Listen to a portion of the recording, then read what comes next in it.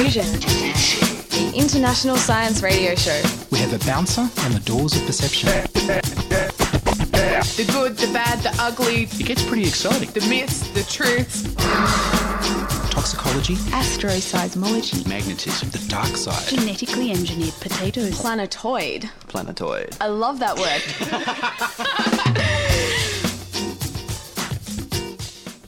Hello and welcome to a very special live edition of Diffusion Science Radio here on 2SER 107.3, where you can get your weekly dose of weird and wonderful science.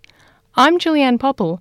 On this edition we'll feature the Ig Nobel Awards, spunky starfish and smart lamps. But first up, here's this week's science news.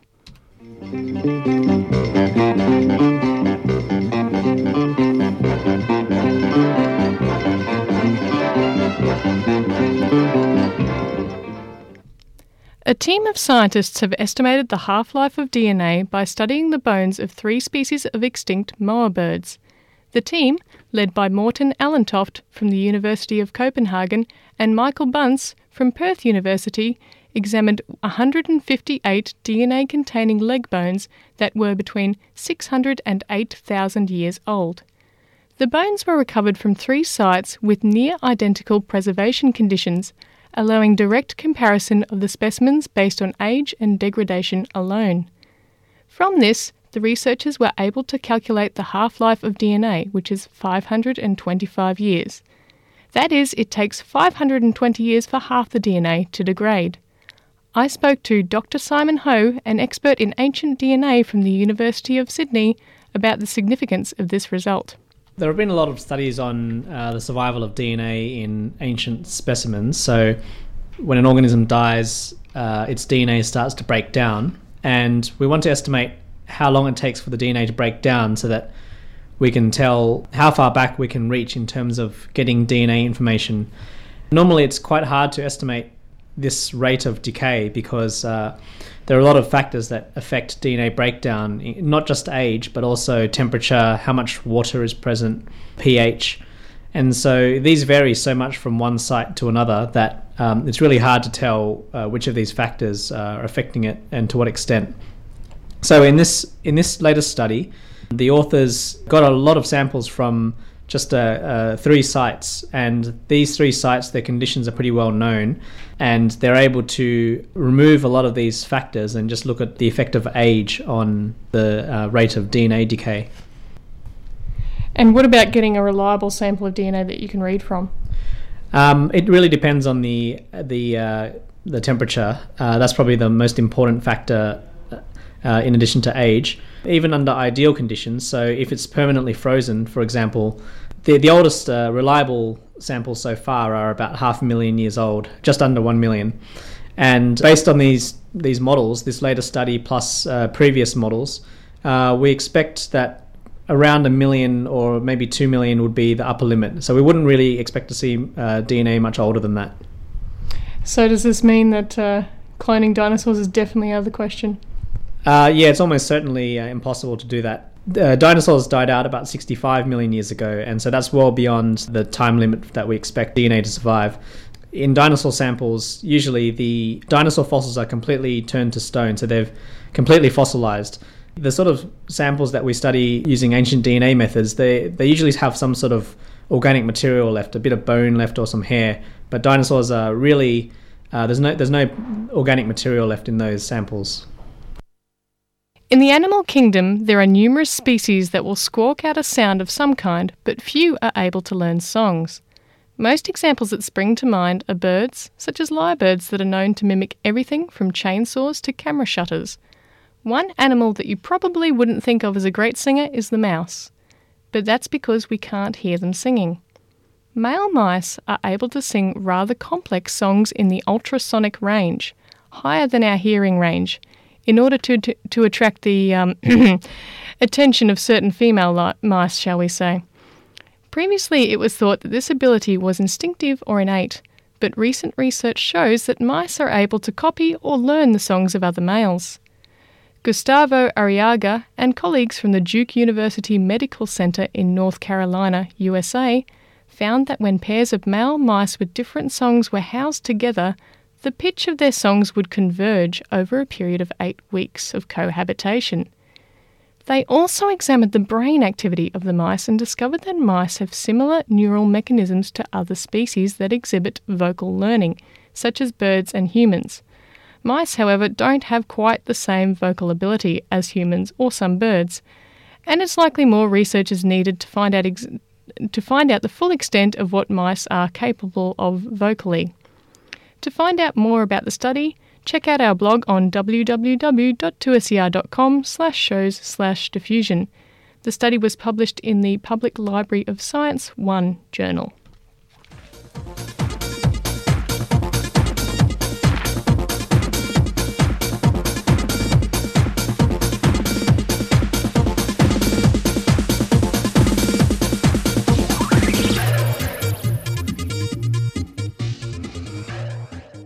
I'm currently joined in the studio with 3 other members of the Diffusion teams. Would you like to introduce yourself, guys? Hi, my name is Therese. Hi, I'm Oliver. And I'm Arwen Cross. Okay, everyone's heard of the Nobel Prizes. They're basically the Oscars of science, recognising groundbreaking research. On the flip side, there are the Ig Nobel Prizes. The Ig Nobel Prizes are organised by the magazine The Annals of Improbable Research and are awarded to honour research that first makes people laugh and then makes them think. Every year in a gala ceremony in Harvard, 3 awards are physically handed out by genuine Nobel laureates. So, what do you think about this year's Ig Nobel Prizes? Any particular ones you found interesting? I was interested by the title of the Literature Prize. Well, the report about reports. But I didn't get far into the actual report. Fair enough. Too much reporting on reporting on reporting. One of my particular favourites was the Chemistry Prize for solving why in certain houses in the town of Anderslöv, Sweden, people's hair turned green. Did you guys read about that one? What made the hair turn green? Oh, it's a fascinating story. What was happening is they'd build a whole bunch of these new houses and they thought initially it was the drinking water, but once they realised it wasn't the drinking water or copper in the drinking water, they looked at people's showers. And these new houses had been installed with piping that didn't have proper coating on the inside, so copper was actually coming through the water in really high levels, and, you know, a lot of blonde people in Sweden, hair turned an unfortunate fluoro green colour, so they had to do a bit of plumbing work in these new houses. And did that have any effect on people's health, or was it just their hair colour? As far as I'm aware, it didn't really adversely affect their health, but I'm really not sure about the health effects of copper. Another interesting one was the Psychology Prize. It was given to a research team from the Netherlands for their study on leaning to the left makes the Eiffel Tower seem smaller. I wonder how they got the inspiration for this particular study. So I heard that they have a theory that people have a number line in their heads, so 0 is in the middle and negative numbers on the left and positive on the right, or in a more simple format, perhaps 0 at one end and infinity on the other. But this means that smaller things are on the left and bigger things are on the right. And so these researchers put people on a tilty platform but told them that they were standing on the flat. And so they didn't know that they were leaning to the left, but they still had this effect of thinking that things were smaller. But I'm a bit puzzled by this. I wonder, whether the number line in your head is something cultural that you learn when you do mathematics at school, or whether it has anything to do with coming from a language where we write from left to right. And so I'd love to hear about, what would happen if you did this with someone who wrote in a different direction or used a different number system or had never learned mathematics formally at school. Oh yeah, different cultures. So maybe if you come from maybe a non-Western culture, you might lean to the right and make it seem smaller. Interesting. All right. Another interesting one was the Acoustics Prize. Was it Therese? Yes, the Acoustics Prize was given to Katsutaka Kuihara and Koji Tsukara for creating a space drama, which I believe, is a machine that disrupts a person's speech by making them hear their own spoken words at a slight delay. Only in Japan, which I think is very interesting because Japan, to my knowledge, has a culture where there's a greater social protocol in terms of etiquette and being quiet in public areas such as libraries and trains. But what was also interesting was the effect was different when the person was actually reading from a written script. So the cognitive functions must be different, I think. I have a speech jammer at home. It's called My Phone when the internet's slow. Another one I found particularly fascinating was the Neuroscience Prize, which was awarded for demonstrating that brain researchers, by using really complicated instruments but simple statistics, can see meaningful brain activity anywhere, even in a dead salmon. Now, Arwen, I understand you read up a bit on this one. Well, it seems that this one was supposed to be a joke. So the researchers did intend this to be a bit of a tongue-in-cheek study. And this is perhaps supported by the fact that they didn't publish it in a regular science journal, but in a journal called Serendipitous and Unexpected Results. So they were looking at functional MRIs, which is a type of brain scan where you can see the activity of brains. And they'd actually tested out on a few other odd things in years past, even things that don't have brains, like pumpkins. And then they were testing it out on this dead salmon. And what they were trying to do, I suppose, is look at the kind of background activity that you might see in this type of MRI that isn't really to do with brain activity. And so even though it is a bit of a joke for salmon to be thinking and show up on a brain scan, they did say it was a good reminder to scientists that we need to be careful about how we collect our data, and they were working particularly on there's a statistical correction that you need to do if you're one of these MRI brain scan scientists. And apparently, since they wrote their study about the dead salmon, there has been an increase in the number of scientists who are correcting their data properly to make sure that they're not recording random signals that aren't really from brain activity. So it looks like they may have had a positive effect. Well, it's good to raise awareness of scientific rigour through the means of a dead salmon, I find. And the Physics Prize, this one's a doozy, for calculating the balance of forces that shape and move the hair in a human ponytail. As a gamer, I think this one's pretty important because, you get the prettiest, swishiest hair because physicists know how it works, and then people who make games learn how to emulate that with their algorithms. I wonder if it would have an application there. I was very fascinated by the applications of this one, and I discovered that the research had been funded by Unilever, and I didn't find out what product it was they wanted to know about ponytail dynamics for. Is this a shampoo or a hair elastic or what? But it seems that what they've done is they've modelled these individual hair strands as elastic filaments, and they've looked at curvatures and come up with equations, and all of this came back to a very simple final result that they could treat the hair much as a spring. But they think that this might be useful in applications outside of the world of ponytails, such as insulation, where if in your roof you have fiberglass or some sort of similar insulator that is made out of fibers, then if you know something about how fast it compresses under what forces, you might be able to figure out how to make your insulation last longer. If you're interested in finding out more about the Ig Nobel Prizes, check out our blog. Inspired by the Ig Nobels, I started a segment earlier this year called In the Name of Science. I was rather disappointed that the Ig Nobels did not award a biology prize this year, so I've decided to name my favourite In the Name of Scientist participant for 2012. This year it's Dave McElroy, a PhD candidate from the School of Biological Sciences at the University of Sydney. And the prize is that we get to hear once again how he faced a dish full of starfish sperm in the name of science. Some people will do amazing and bizarre things in the name of love. Others will do it in the name of their country. But nothing compares to what some will do in the name of science.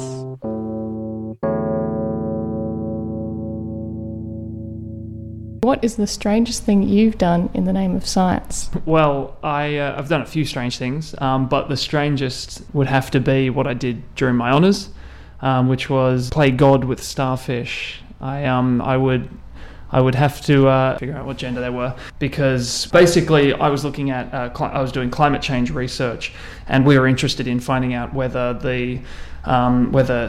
sea stars were vulnerable to climate change stress, such as temperature, such as global warming and ocean acidification. And we were interested in looking at the most vulnerable ones, which are unfortunately the babies. What that required was playing a bit of God with the starfish, which meant that I needed to source starfish sperm and starfish eggs. Now, the guys, that's easy because they're always ready to go.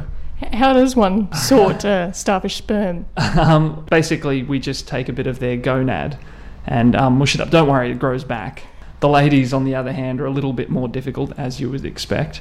We'd need to cover them with this little ovulatory hormone, which about 2 or 3 hours after doing that, they spawn. I wish we had something for people. Well, not something that would make them spawn, but, some sort of equivalent.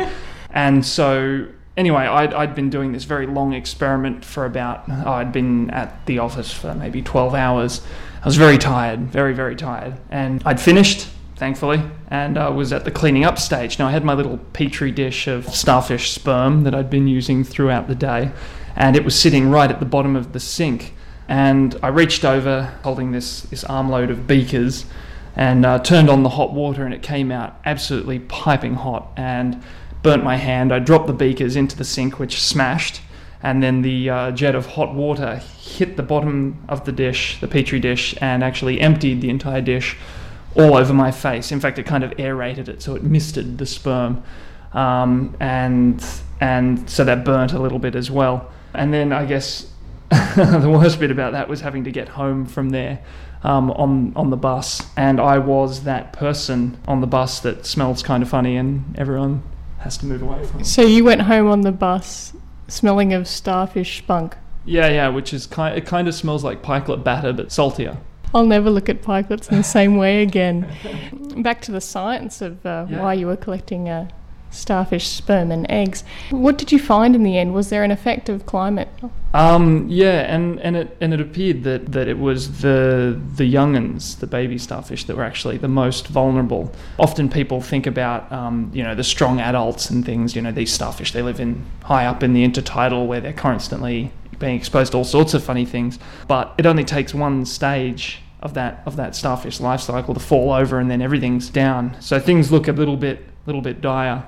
What kind of degree of change is enough to disrupt the entire life cycle? Only a few degrees, sort of what's expected in that best case scenario, if we pull back emissions and try and keep them at, I guess, levels that we have now. Certainly if we continue business as usual, then things are looking even worse. It's a pretty dire scenario. Yeah, it's definitely a lot less lighthearted than getting drenched in starfish spunk. Well, you're doing it all in the name of a good cause. Thanks for talking to me, David.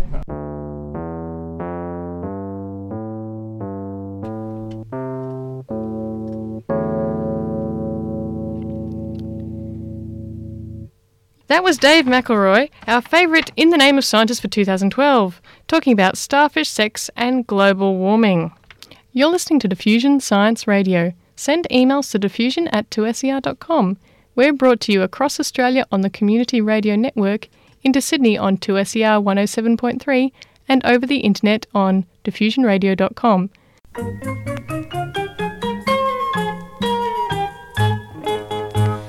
Connected intelligence is in every device. The magic price point is here.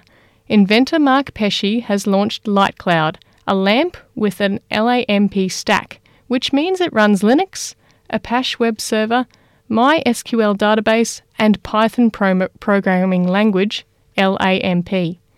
Mark spoke to Ian Wolfe in the stairwell of the Fishburners building in Sydney last week about playful smart devices that talk with you. So LightCloud is a lamp with a lamp stack. What that means is that it's a lamp, so 52 LEDs with 2 million colors, each are individually controllable, but it has a small Linux computer on board. It's still fully powered, and so it's running Linux, it's running Apache, the web server, it's running Python. So that means that it now is a device that's internet connected. It's got Wi-Fi, so it's internet connected. So that means it can control things over the internet and can be controlled by things over the internet. For example, you're watching a scary movie at home. It's a live broadcast, and the broadcaster is sending out commands to your light cloud that's modulating the light in your house as you're getting the scary part. The lights go down, the lights go back up again. So it's what we call illumination as a service. All right. So it allows people to send you mood lighting or send you an animation of the day or whatever it might be. And so it becomes a device that not just shows you state so you can look at it and maybe know what the temperature is outside or whether it's going to rain, but it actually brings both the virtual world and the real world in. And it can talk to other things, so that if you wake up in the middle of the night and tap it and turn it on, it can tell your other lamps in the house to turn on so you can find your way to the bathroom.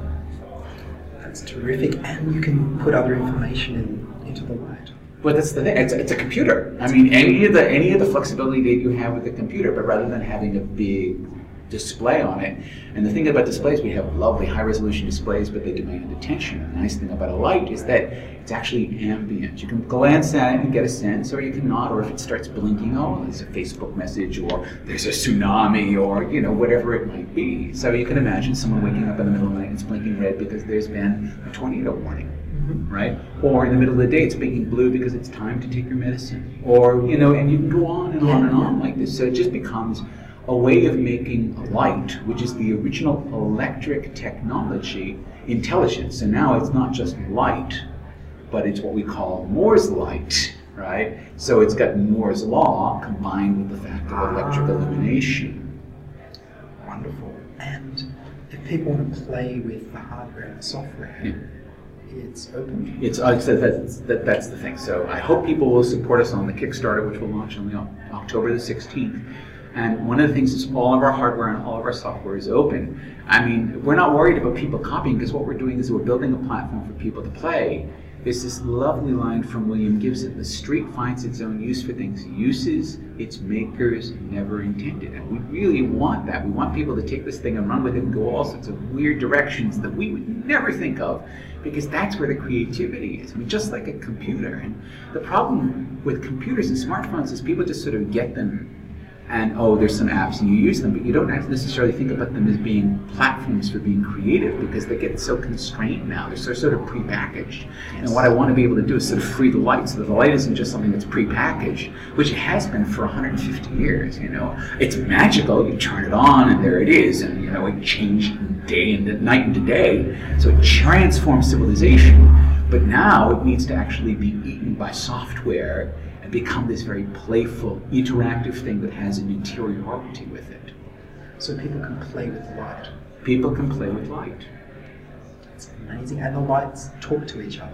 Yeah, they're all on Wi-Fi, so they can talk to any other service on the internet, including inside the house.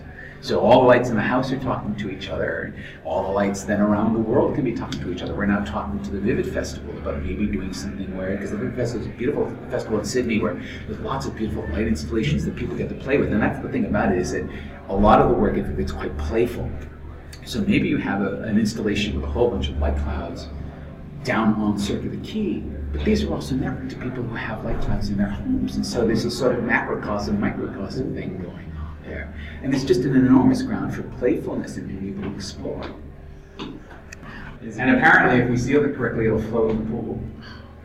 You know, this whole idea that you can have a large public installation that is then, because it's a network device, networked to the private installation. So you think about it, we can put an accelerometer into the light cloud so that it's an actual object that you don't just look at, but you can actually pick up and play with, which opens up an entire ground of games and all sorts of crazy stuff with it. What inspired the idea in the first place? I got my hands on a Raspberry Pi at the beginning of June, and I've been wanting it for a while, because it's the new blood, really, right? It's this idea that computing, and very sort of high performance computing by the standards that are relatively recent. High performance computing, incredibly cheap. Moore's law, right?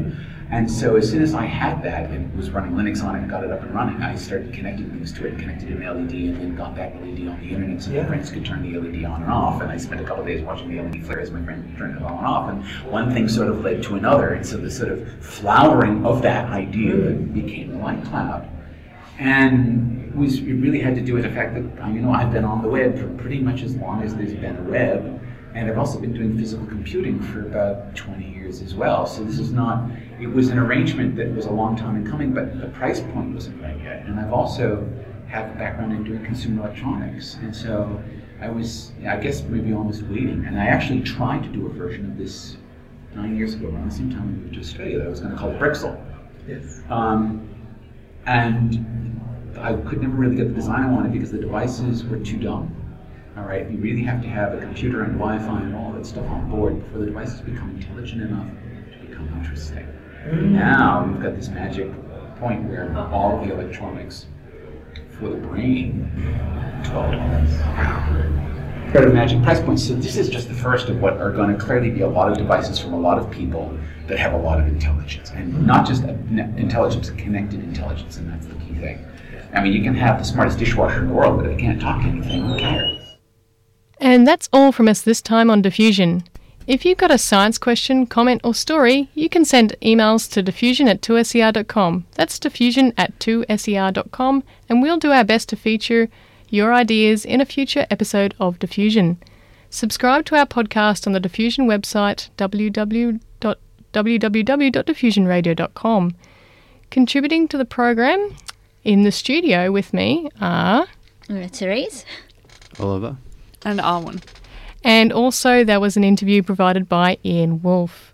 I've produced Diffusion in the studios of 2SER in Sydney with expert technical assistance from Miles Martignoni. Diffusion is broadcast nationally via the Community Radio Network. I'm Dr. Julianne Popple. Join us next week on Diffusion Science Radio for more science awesomeness.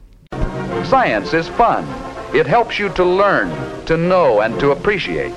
When you study science, you may go on field trips. You discover the marvelous interrelationships between all living things. You learn to read the history of the Earth as it is written in rocks and fossils. You find out what makes things tick, everything from a molecule to a living organism. In the study of science is found the most useful and satisfying knowledge of man.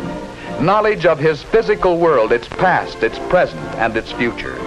And in your moments of relaxation, now and in the years to come, you will find the study of science leading you into fascinating pursuits. Photography,